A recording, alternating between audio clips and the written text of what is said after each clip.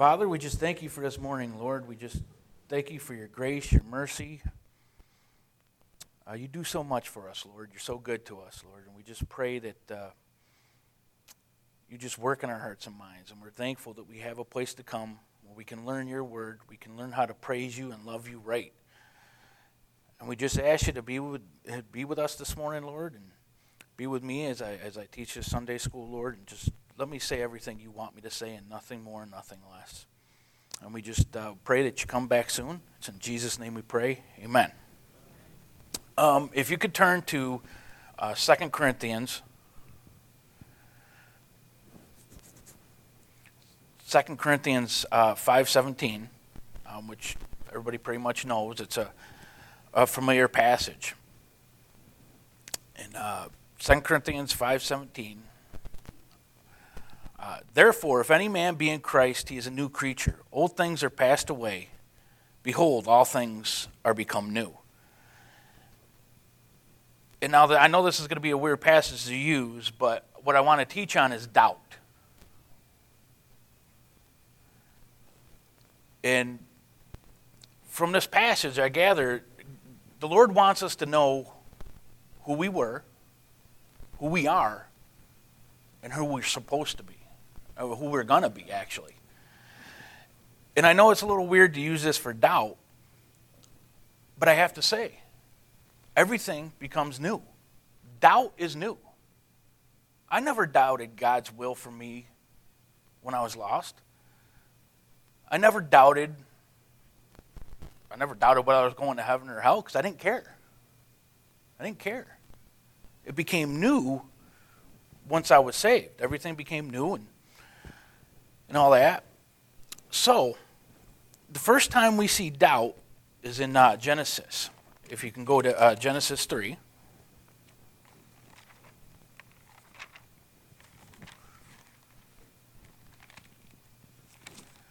Genesis 3 and verse 1. Now the serpent was more subtle than any beast of the field which the Lord God had made. And he said unto the woman, Yea, hath God said, Ye shall not eat of every tree of the garden. That's the first time we see doubt. And it's the devil who wants us to doubt. He wants us to get us in that place in doubt. And what's interesting about this is it's not only does he want you to doubt God's word, but do you notice what he did? He didn't go to Adam and Eve. He went to one. Because his whole plan is to isolate us. He's not going to get you to doubt if you're not isolated. If you're around other Christians, if you're around, you're in church, you're fellowshipping, you're doing this, you're in your Bible, it's harder for him to make you doubt. So what he does is he goes to one of them and knows I can separate this and I can get him. And it's very neat, just something that God's been showing me little by little and things I've learned. Why does he want to isolate us? Why does he want? And it's true when he says that he wants our family. He wants everything about it. Because the more he can do, the useless we are. In Genesis 2:18, it says, And the Lord God said, It is not good that the man should be alone. I will make him an helpmeet for him. And if we go further, back to 1, we see that he told them to multiply, to replenish. It's about family. It's about we need family. We need not to be alone. If we're alone, he's going to make us doubt. He's going to get into our minds, and he's going to make us really feel not safe and unsecure. If you could turn to Psalms, just to show you this. Psalm 68 and verse 6. God setteth the solitary in families. He bringeth out those which are bound with chains. But the rebellious dwell in a dry land. God setteth the solitary in families.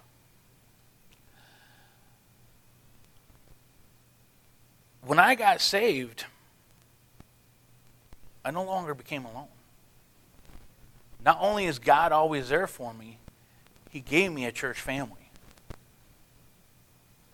And I am so thankful for that. So thankful. Because that's what it's about. It's about Satan trying to isolate you. He doesn't want you to do that. He doesn't want you to be a part of the family. He doesn't want you to come. He doesn't want you to fellowship. If he can do that, he's isolating you. Right? Hebrews, no, that's later. We'll go there later.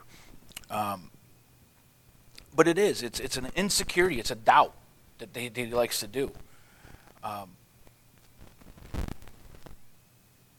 Doubt, to wave or fluctuate in opinion, to hesitate, to be in suspense, to fear, to be apprehensive, to suspect. And it's funny because insecurity is almost the same definition as that. Not secure, not confident of safety or permanence, distrustful, suspicious, apprehensive of danger or loss. And this is what he's trying to do. This is one of the reasons what causes doubt is him. He wants to come in. He wants to do this. And so many people don't take it serious. Satan himself went before Job and tried to get God himself to doubt. Didn't he? Job. You know? Hey, Job, no, that's okay. You do this, and he's gonna forget all about you. He tried to put doubt in God's mind, and we think we're different. We think that we're going to have some kind of control over him, that we can, just go. Thing is, we can. We'll get there later. We can, but can't do it on ourselves. We can't be isolated to do that. We have to have that fellowship with Christ. We have to have that fellowship with our brethren. If you turn to 1 Thessalonians,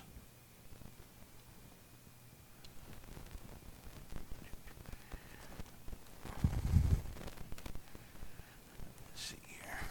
There.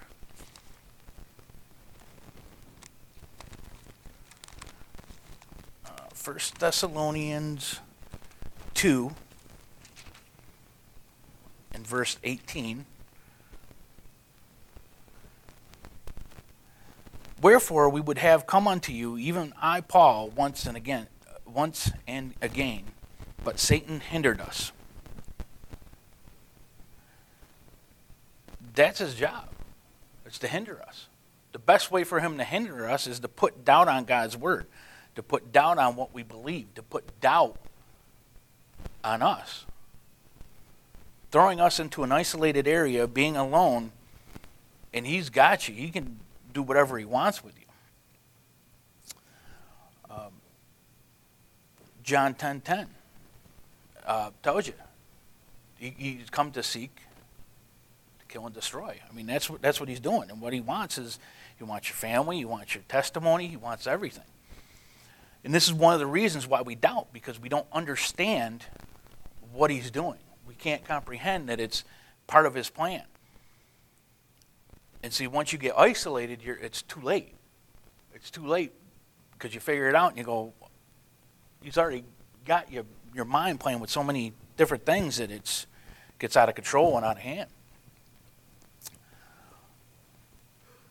Another thing that can cause doubt is false prophets, wrong doctrine. If you turn to Jeremiah,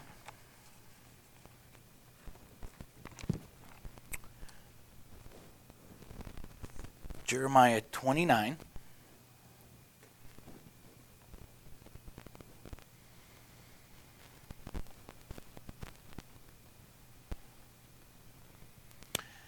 and verse 8.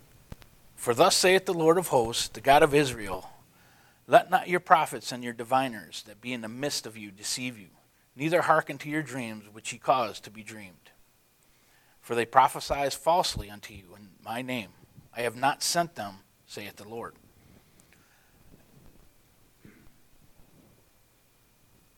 Somebody preaching you wrong doctrine. And I know this is hard to believe, but it really gets me with this wrong doctrine. I mean, it's something I have to work on.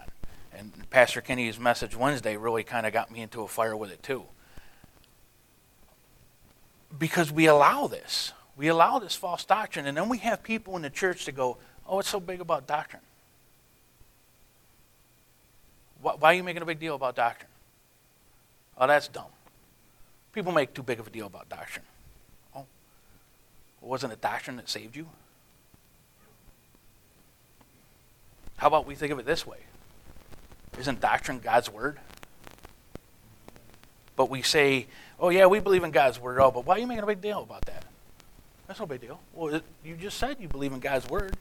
You think it should be upholded, but now you're going, oh, what about that?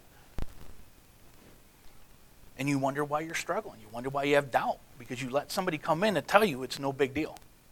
Don't worry about that. You don't have to worry about that. And that's not what God says. Without doctrine, right, how will we know?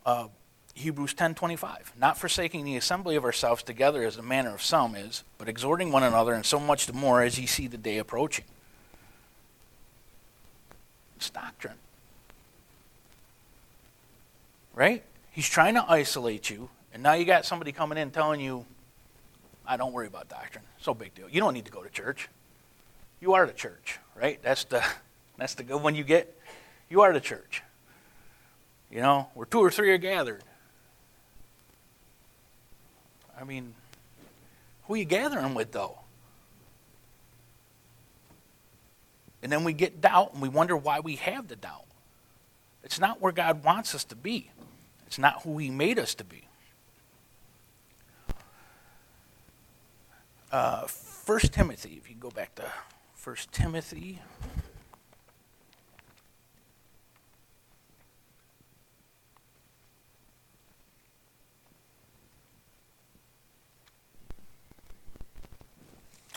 First Timothy and chapter 4.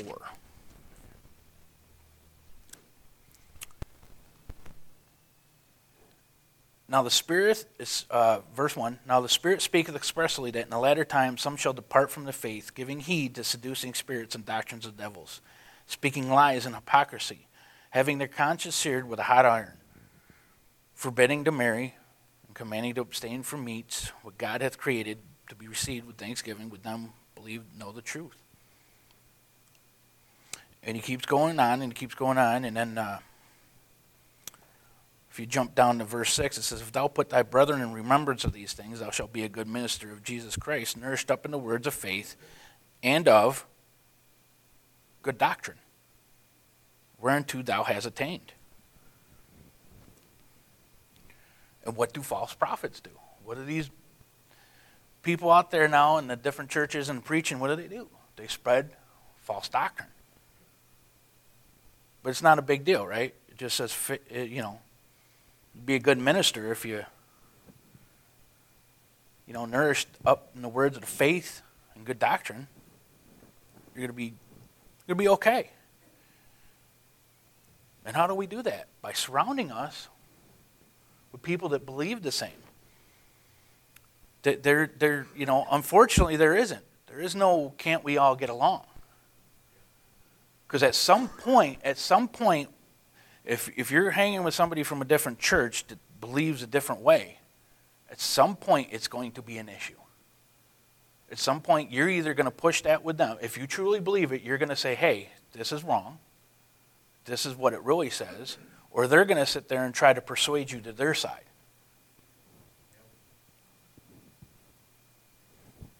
And there's nothing you can do. You can't get along. You could try, but it's not going to work out. That's why God says to mark those who cause division. It's not to be mean. It's not to be, and they could be saved people. They could be good people. But if you're off, what are you going to do?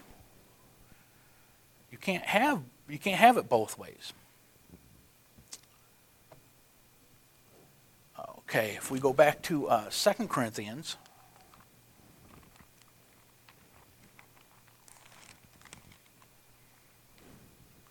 2 Corinthians 11.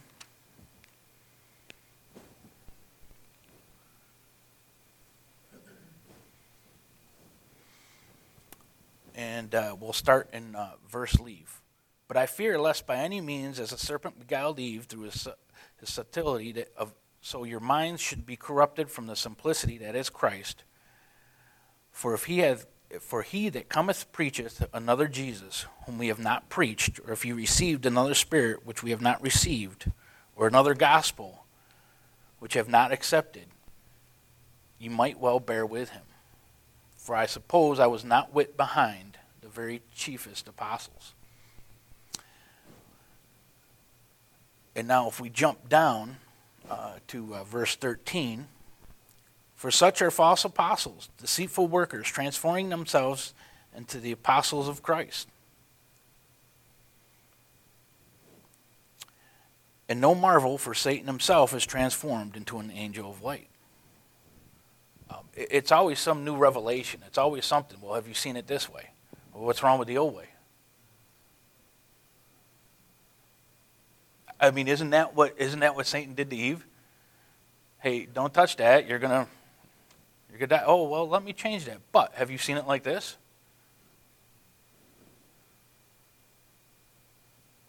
And that's what causes doubt. I would have to encourage everybody, when you read, take notes, write down. I was just telling the guys in Hope Friday, man, you have to make it personal. Salvation was personal, but when you're reading, make it personal. Write down, you see that verse, okay, well, just try. I mean, not always is he going to give you something and you'll see it, but try it. It's personal. He wants that.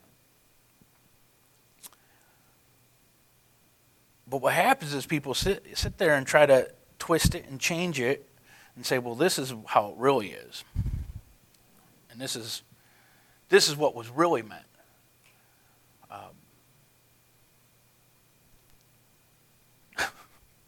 But I mean, people, oh, why go to the Thayer's Greek? Because that's a better definition.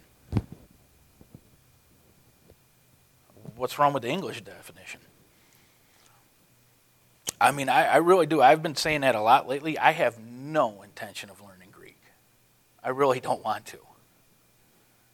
Especially with all the different meanings and definite. I mean, what's wrong with the English? I know English. I know I can define that word. And if I can't, there's a dictionary, so I can. Going back to 2 Timothy, going back to Timothy here. 2 Timothy.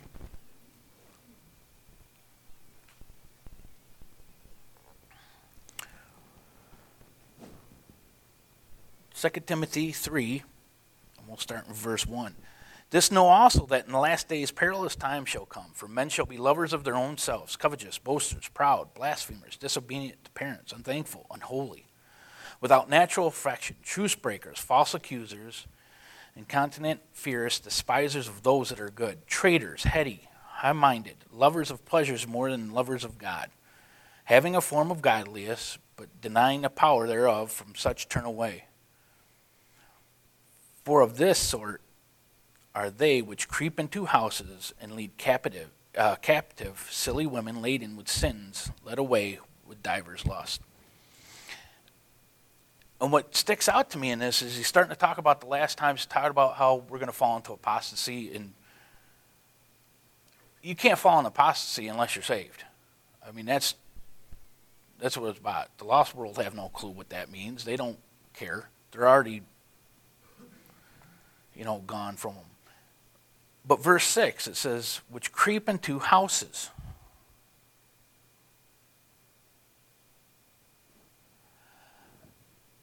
You got this. And as we go back to talk about that, oh, well, can't we just get along? What are you letting in your houses? It's creeping up on you. And that's why it is really important that you don't. If you got a problem with any pastor, you go to them personally. Don't talk about it. Because if your kids hear it, then it's creeping in the house. What are they going to do? If you have somebody over that has a problem with the pastor, creeping in your house, they say something, everything's going to hear it. And what are you going to do? What are you going to do about it then? What happens is you sit there and go, well, I don't know. I better double check on what pastor said this morning. I better double check on this. I don't know if he was right. What you did was just isolate you from your real family.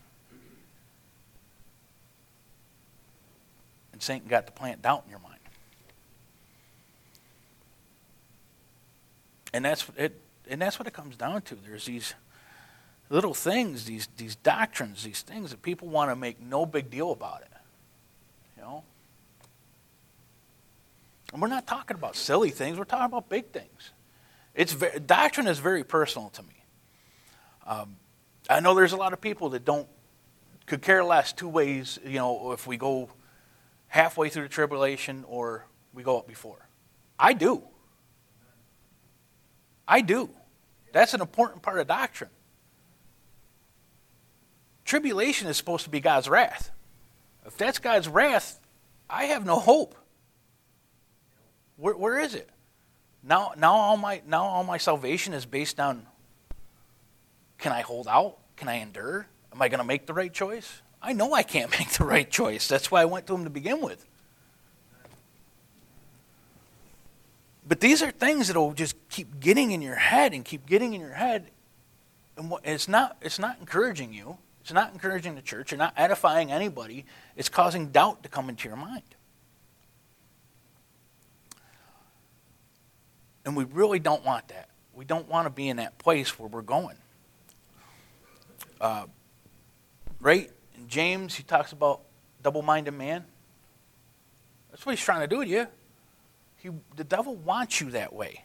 He wants you double-minded. He wants you thinking this other stuff and going, oh, yeah, that guy's okay. He's good on every other doctrine, just that one. Just that one. And that one's only got to do with either your salvation, your fellowship, or how to live holy. I mean, isn't that what we really have the biggest problem in? Is once we're saved, is trying to live holy? We don't need any more doubt there because we do pretty good at not holding up to that.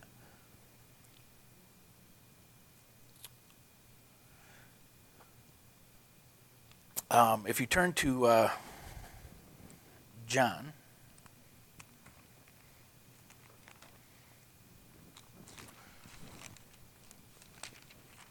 John 14.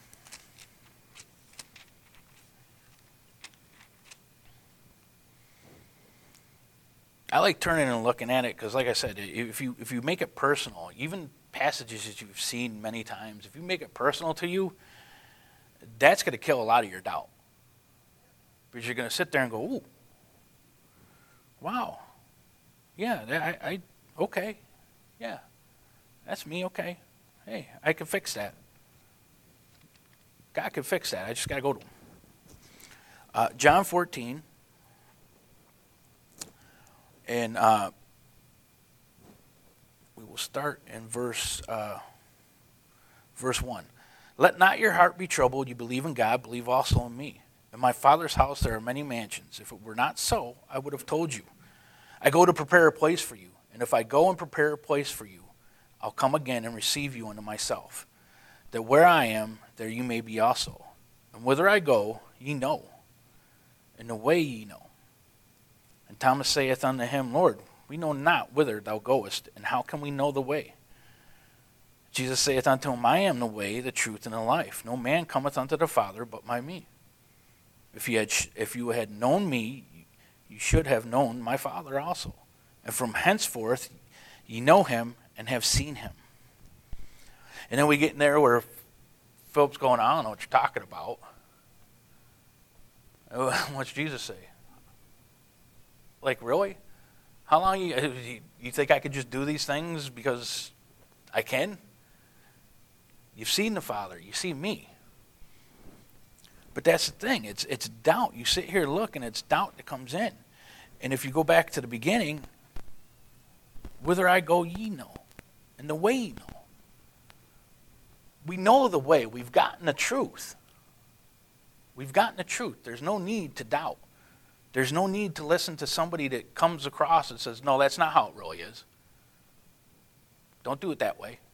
But the Bible, no. You know, not everything in the Bible is right, you know.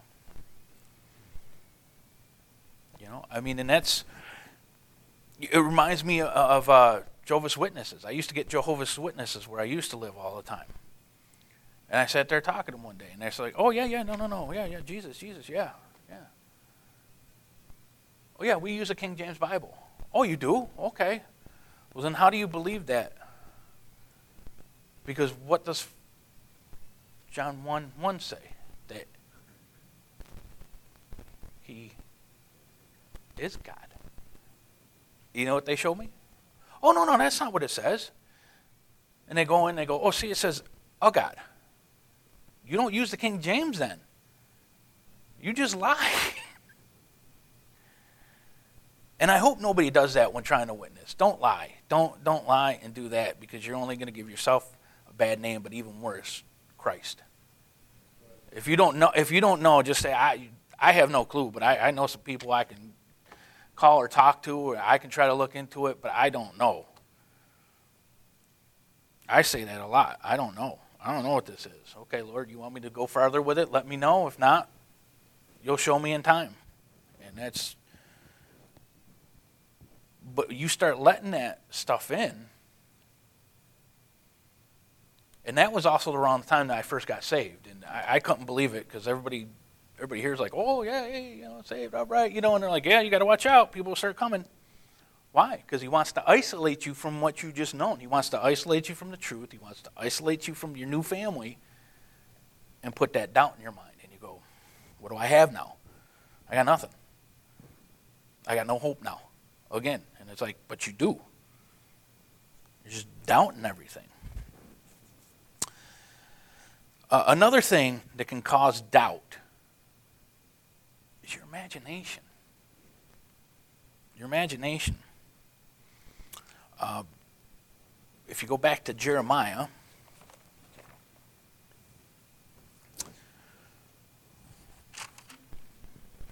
Jeremiah 23.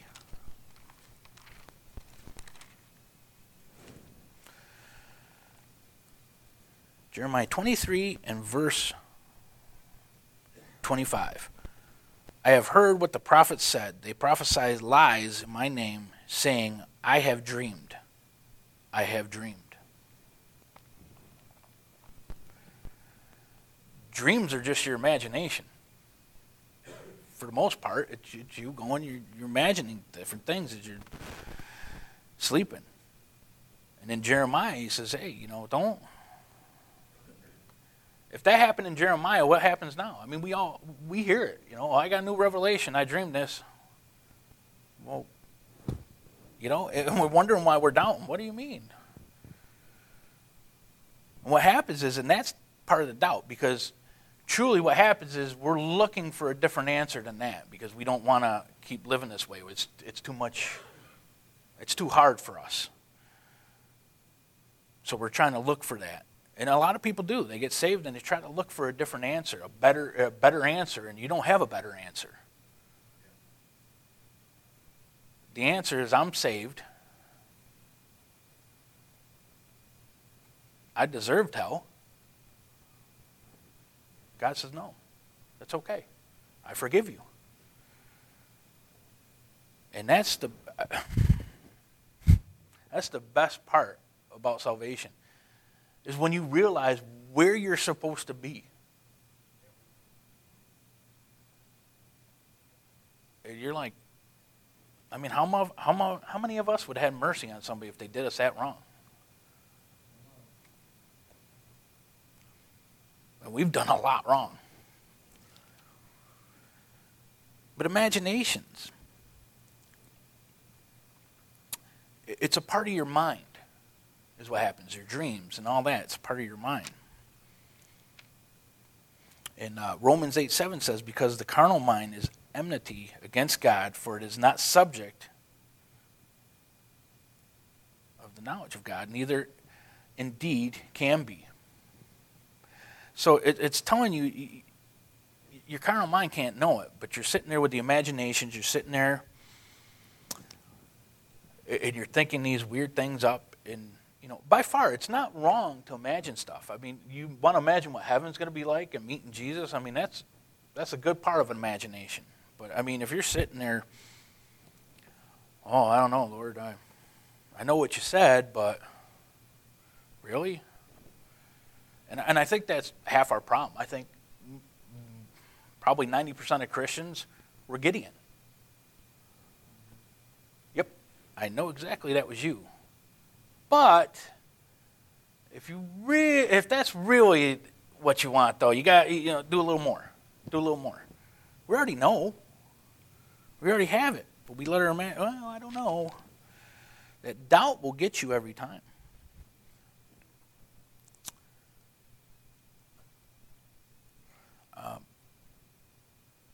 If you turn to Isaiah,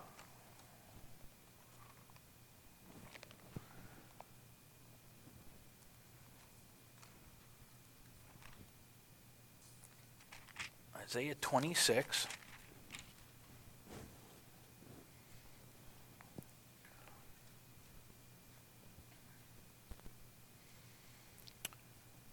Isaiah 26 and verse 3. Thou wilt keep him in perfect peace, whose mind is stayed on thee, because he trusteth in thee.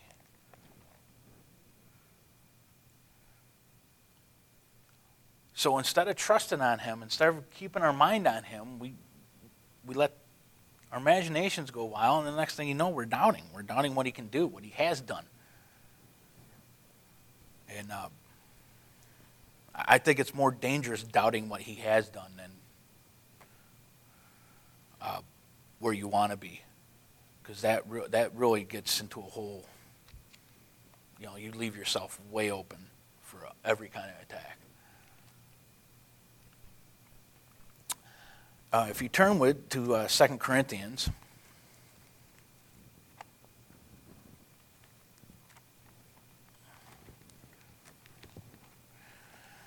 Second Corinthians 10.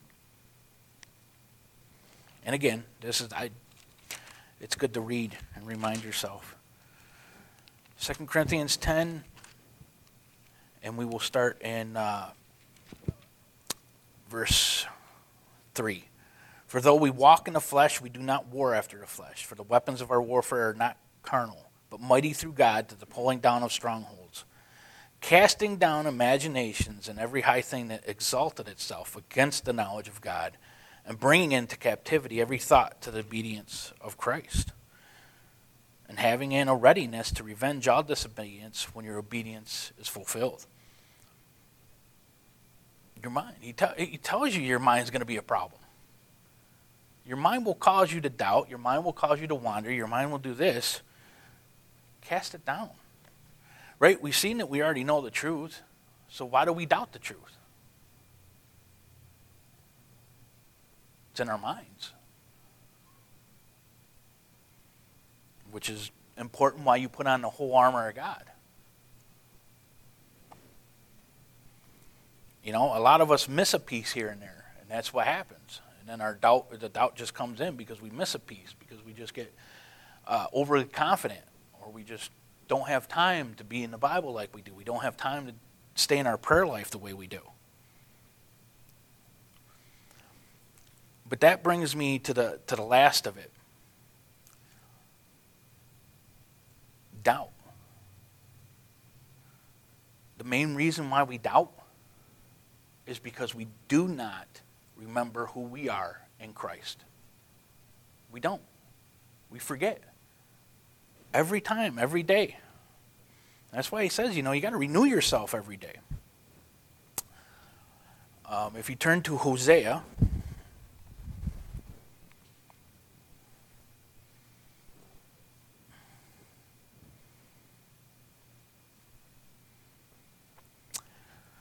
Hosea 4,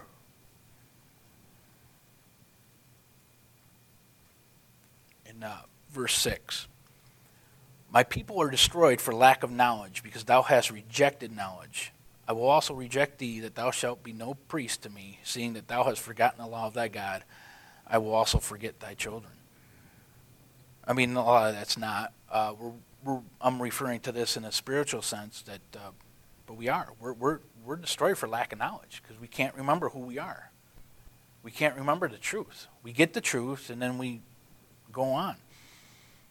And I think it's very important in this day and age, with everything coming closer, that we remember who we are.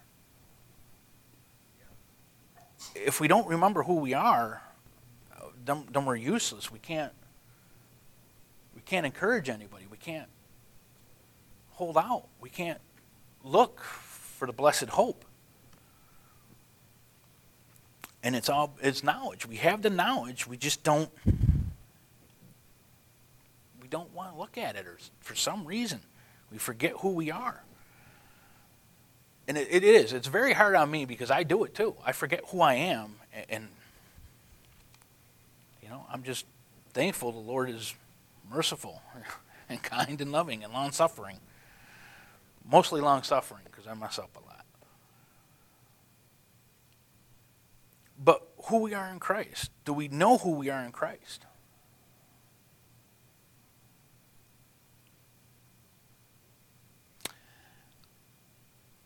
Colossians 2:10 says, and ye are complete in him, which is the head of full principality and power. But we also read that we have a principality of the air. But do you see, if we remember who we are, who's the head of full principality and power, which is Christ, it doesn't matter who's in control of something else, because he has full control. And if you're saved, just remember who you are. Turn to Ephesians.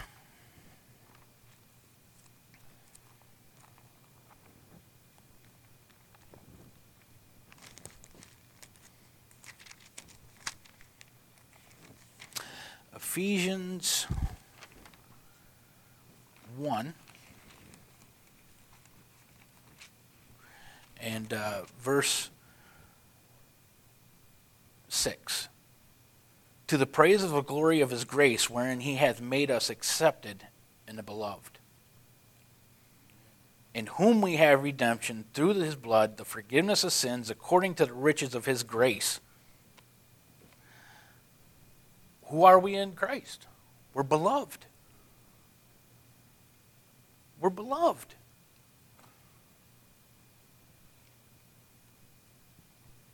If we spend more time on realizing how much he loves us, there's less time for doubt.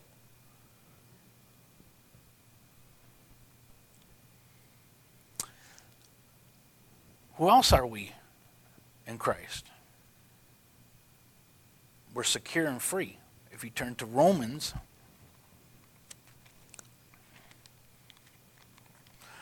8,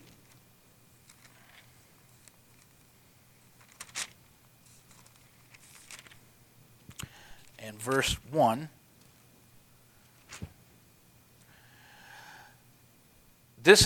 there is therefore now no condemnation to them which are in Christ Jesus, who walk not after the flesh, but after the Spirit. There is no condemnation. If we're doubting, maybe it's because we're walking in the flesh a little more than the Spirit. And we got to change that. We have to look at it and go, okay, why are we feeling this way? And feelings pass. Feelings come and go. Why are we feeling this way? God says there's no condemnation. Oh, well, maybe I'm just walking in the flesh a little too much. Maybe I'm letting some wrong doctrine creep into my house. Maybe I'm letting Satan isolate me a little too much.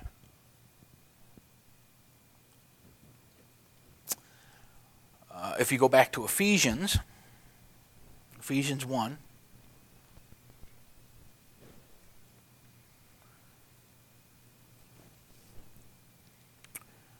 Ephesians 1:5, having predestinated us into the adoption of children by Jesus Christ to himself according to the good pleasure of his will. We're adopted. And if you remember when I went back, I mean, that's what God set forth for us, a family. We messed it up. He gives us a chance to come back. We come back and he gives us this whole new family. We're adopted, which is part of, the whole thing of doubt. You want to be around people. You want to be around those who believe. You want to get out. And boy, you want to get around family and know that you're accepted by Christ and know that you're not walking in the flesh and know that you're adopted. Street preaching will do that real quick. Real quick. And that's the, that's the thing. And, there was a guy yesterday, kept claiming, he came down claiming he was a Christian. But it was bothering us. It's just bothering me. It's bothering me. I got, family and all this. And I said, oh, you're a Christian? And he said, yeah. And I wouldn't have done this if I wasn't in a good church, knowing. It's like, oh, well, what do you base that on? Oh, just, miracles God's done. And I'm like, yeah, well, that's not what the Bible says. I know the Bible says that it rains on the just and the unjust. So just because you've gotten blessed, that doesn't tell me anything. But the main part was when I asked him, I said, what do you base that on? He got offended quick. What do you mean, what do I base that on? What do you base it on? And then when I said, that's not what the Bible says, well, that's your belief. And he turned around and walked away.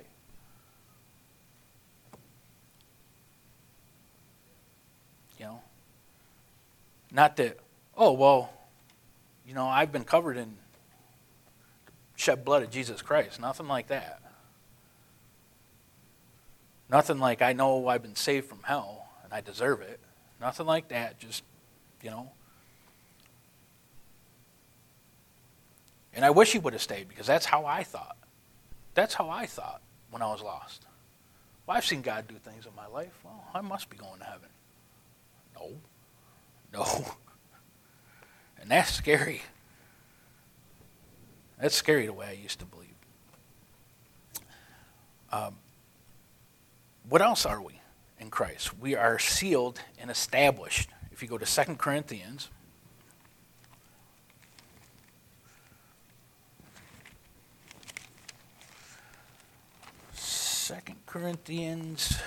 I believe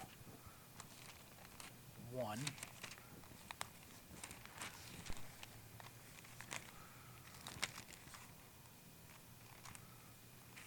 Yeah, 2 Corinthians 1 and verse 21.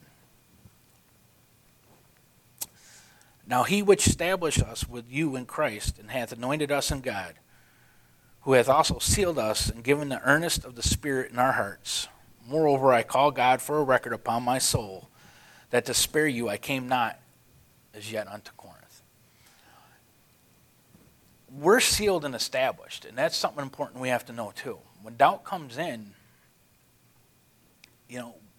we're sealed, we're established. Don't second guess things. Don't second guess things. Because I see a lot of Christians now second guessing their salvation, and why? Because of the false doctrine. Because of people preaching stuff that's not how you get saved. And they think and go, oh, whoa, Because, that's natural for us. We want to say, yeah, I did this. I'm good enough. And they sway towards that, and it's not. God is not the author of confusion. He's going to let you know. He knows that we're his. Romans 8:31, what shall we say then? God's for us, who can be against us? Right? I mean, if we're saved, if he's for us, that doubt comes in. They do, over in Hope, they have 4 Ps. And I love it. I just love it.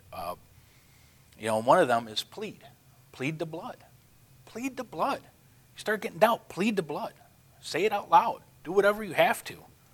But plead the blood. And we have to remember also that we're a citizen of heaven. In Philippians 3:20 it says, for our conversation is in heaven, for whence also we look for the Savior, the Lord Jesus Christ. That's ours. That's our redemption. There's only one thing that makes you doubt, and it's not God. It's not God. And I like telling this story because I did. I had a problem. I doubted my salvation. And I know some people like him, some people don't care for him, but Ruckman's Reference Bible is what helped me with that. It got me back. Because what he has in his notes for Romans 10, 9 through 10, he put, if you have done it God's way, then someone is lying. Guess who? If you've done what Romans 9 and 10 said, right? Whoever shall call upon the name of the Lord shall be saved. Then you're saved. The devil's our adversary. He's the one that wants to isolate us, to get us to think wrong, to get us back. And he's gonna. And he's gonna if we don't remember who we are. We have to resist the devil, and then he will flee. And a neat little thing that I learned is it's something I had a hard time with, but it's right. The devil will flee, but then he'll come back. Then he'll flee, and he'll stay a little longer, and then he'll come back. The problem is we do it 2 times, and after that second time he comes back, and we get all caught up in our imaginations and our thoughts again, and we go, well, is he ever going to leave? Yeah. The closer you draw nigh to God, he can't be around God.